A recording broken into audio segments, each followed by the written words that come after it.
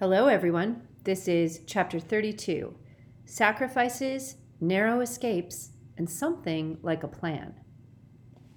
By the time she crept into Rainy and Sticky's room half an hour later, Kate was in a better mood, which is to say, she was disappointed with her mission, miserably cold, soaked to the bone, and in a good deal of physical pain. But at least she hadn't been eaten by a shark.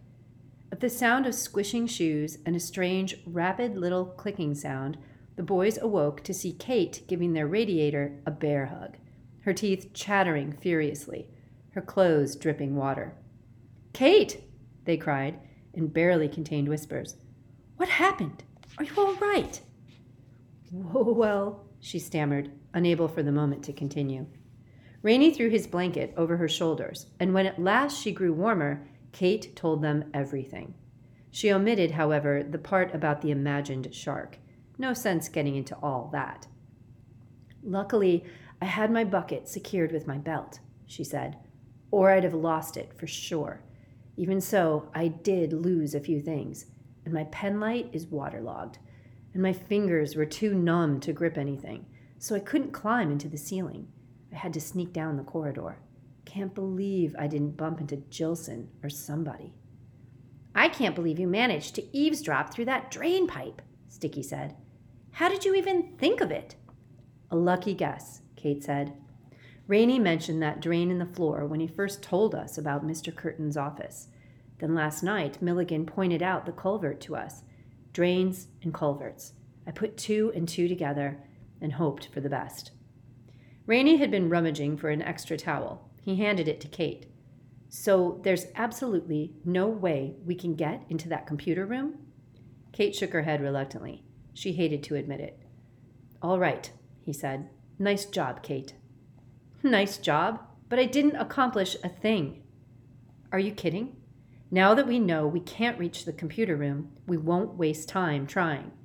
And we don't have any time to waste. By the day after tomorrow, we'll have no chance at all. We know that now, thanks to you. It's all crucial information." Kate shrugged dismissively, but secretly she was pleased. She opened and closed her hands. The feeling seemed to be returning to her fingers. Rainey was concentrating. There was no message broadcast at the moment. The storm system in his mind had moved out. "And what was it he said, Kate, about his whisperer being a sensitive machine?" "Sensitive and delicately balanced," said Sticky. "And it requires his strict mental guidance for its proper function." "I think that's what he said," Kate admitted. "I tried hard to remember it just as he said it, but I don't have quite the memory you do."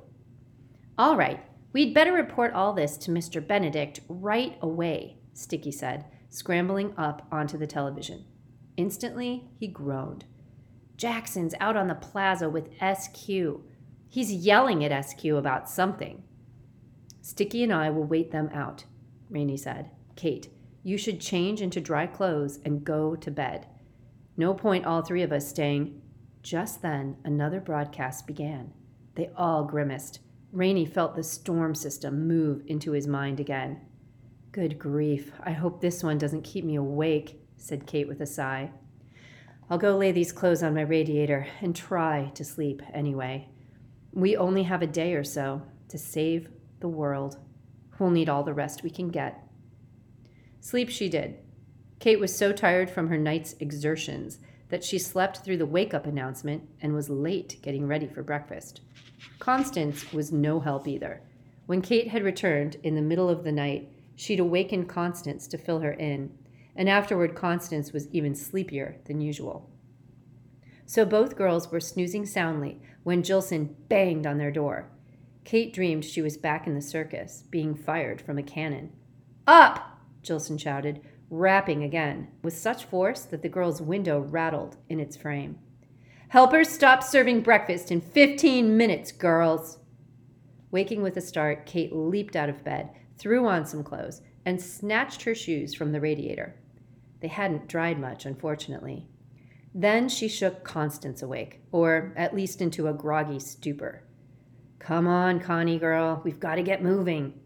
Constance smacked her lips, blinked a few times, and said, Don't call me Right. Sorry. After a lot of hustling and cajoling, Kate got Constance moving, then quick-stepped it to the cafeteria with the smaller girl riding piggyback. She spotted the boys at their usual table and squished over to them. For some reason, Rainie's eyes widened at Kate's approach, and no sooner had she sat down beside him than he said loudly, "There you are. Let me pour you some juice, Kate."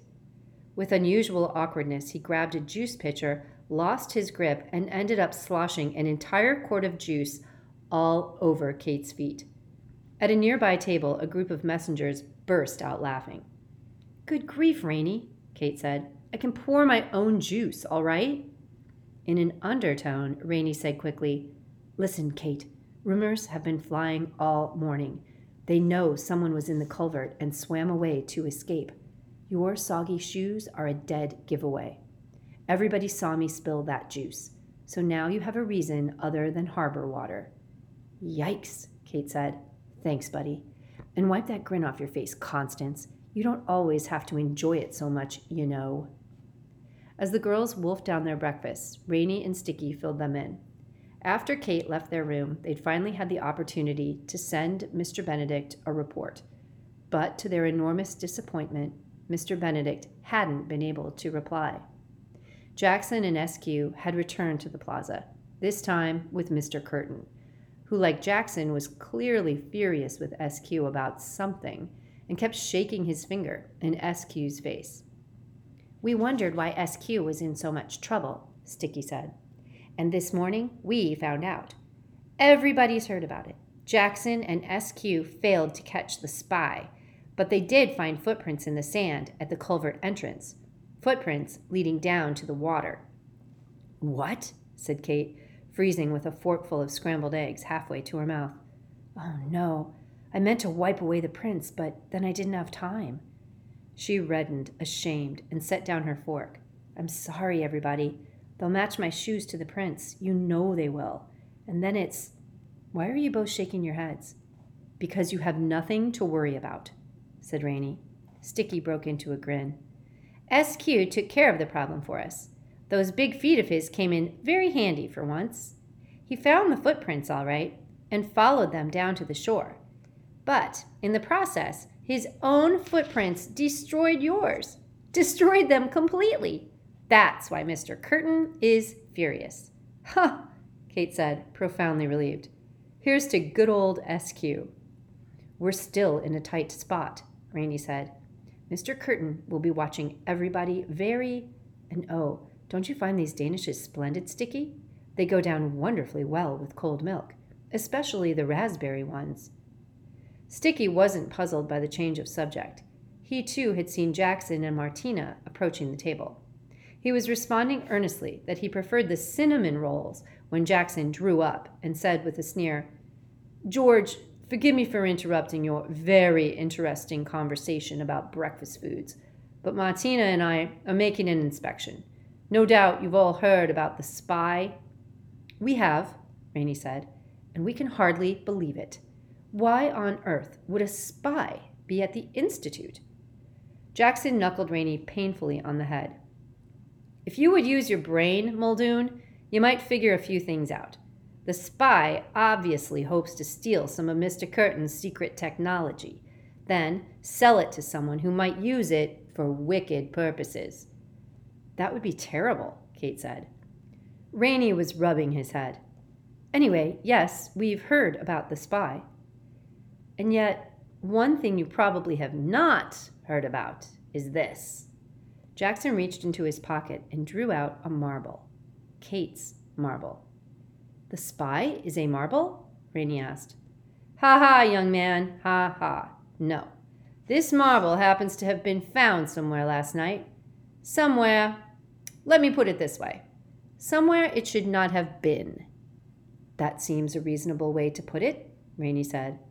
Martina leaned forward, peering into Kate's bucket. "So Jackson and I are looking for the marble's owner." "I don't want to point any fingers," she said sulkily, "but it seemed to me Kate's bucket might be a good place to look.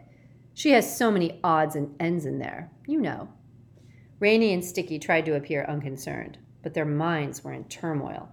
Kate had mentioned losing a few things in the water last night, but she'd said nothing about the marbles and the slingshot. "Mind if we have a look?" Martina asked, already reaching. "Not at all," replied Kate. Before Martina could actually touch anything, she dumped the bucket's contents onto the table. A magnet, a Swiss Army knife, a spool of twine, a kaleidoscope, and a rope, which was damp, but you couldn't tell without touching it.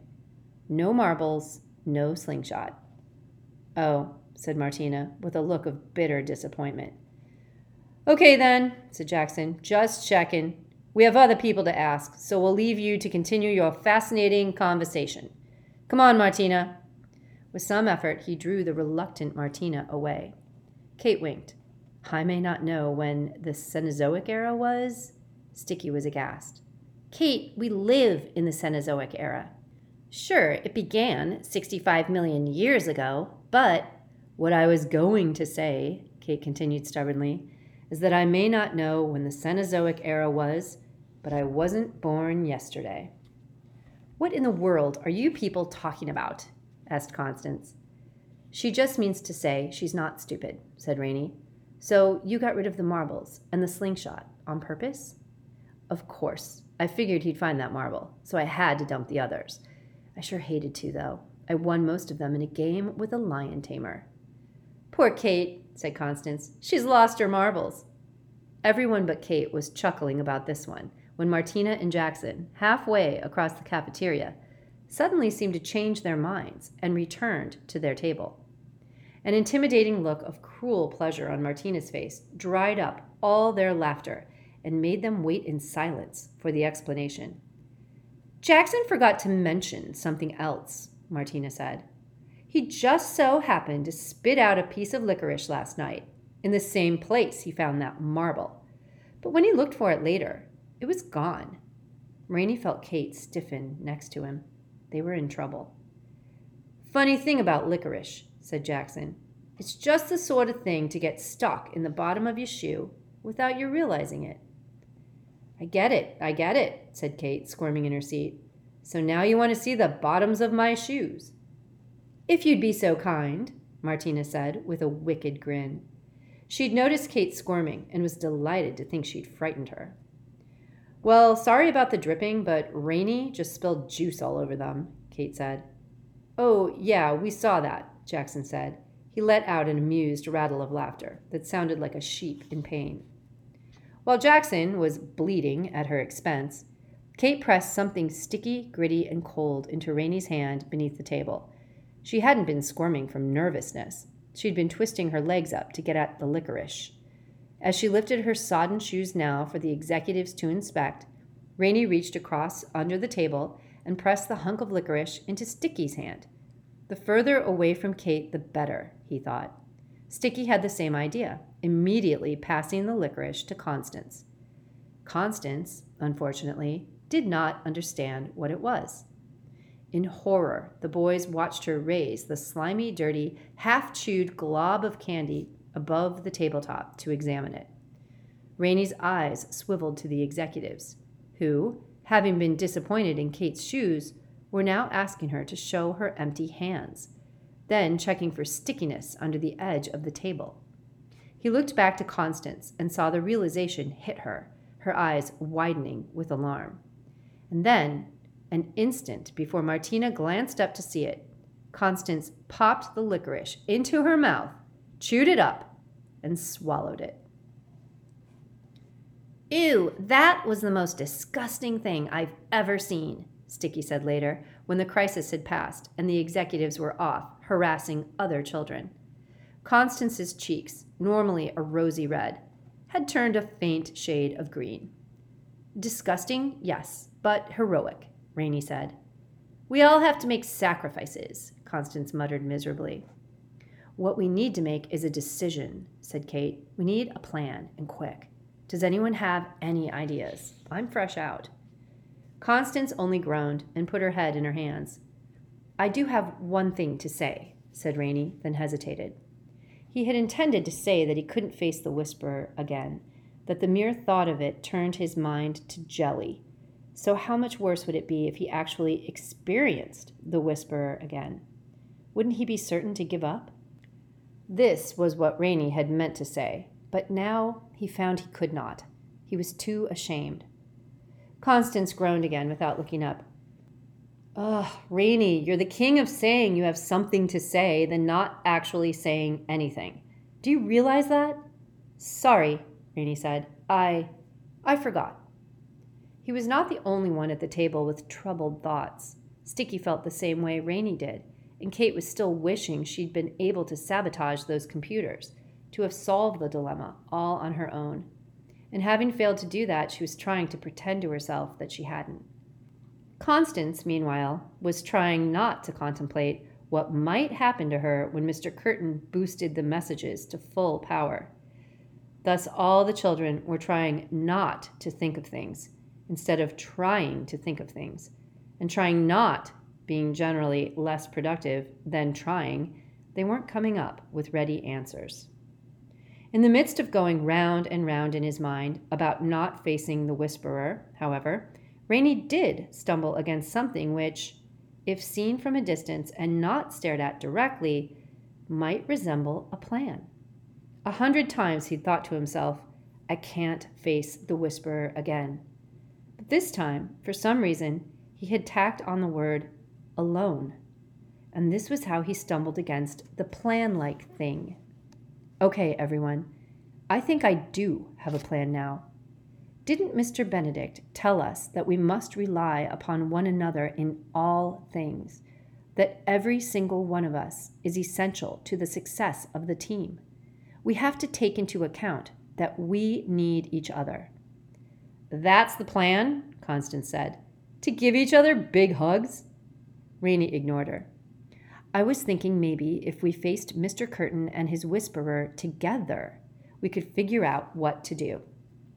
You mean all of us in the whispering gallery at the same time, said Constance doubtfully. With Mr. Curtin there? What could we possibly do? I don't know yet, Rainey admitted. But there's Milligan too, remember?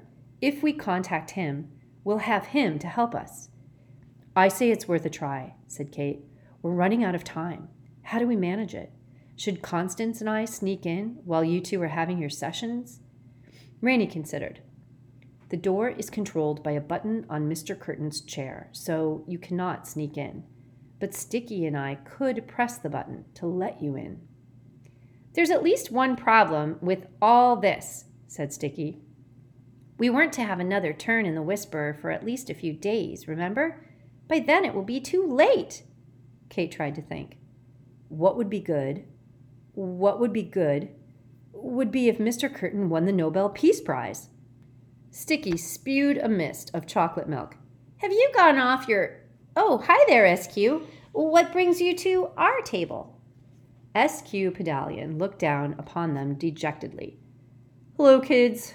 I suppose you heard how I bungled that spy business, wiping out the footprints and all that. You shouldn't feel bad, Rainey said. I doubt anybody could have done a better job. It's nice of you to say, SQ said with a sigh. Then he took a deep breath, just so he could sigh again. But enough about pitiful me. I came over to ask about you, Constance. Are you feeling all right? You seem rather, well, green-colored. I'm afraid we gave her a stomach virus, Rainey interjected. Sticky and I just got over it. SQ looked sympathetic. Oh, yes, the other messengers told me about that stomach bug. It's a nasty one, eh? How do you feel, Constance? Like I ate something revolting, said Constance. I guess that's what I get for hanging around with Rainey and Sticky. Now, SQ observed. Nothing better for you than spending time with messengers. Good influence and all that. I mean, stomach bug aside. Let's just hope not too many other people get sick. It would be a shame if classes had to be canceled. There's too much good stuff to review. They all heartily agreed with SQ, thanked him for stopping by, and nodded as he droned endlessly on about the escaped spy and a good many other things, until finally his jaw was worn out, his mind was empty, and he went away. What we need, said Kate, as if they'd never been interrupted, is for you boys to get your turn sooner. Isn't there any chance you could be called on tomorrow?" "I'm afraid not," Rainey said. "Not unless every other messenger suddenly fell ill." "Too bad we can't actually give them belly aches," said Constance. Sticky's ears perked up. "Who says we can't?" he said.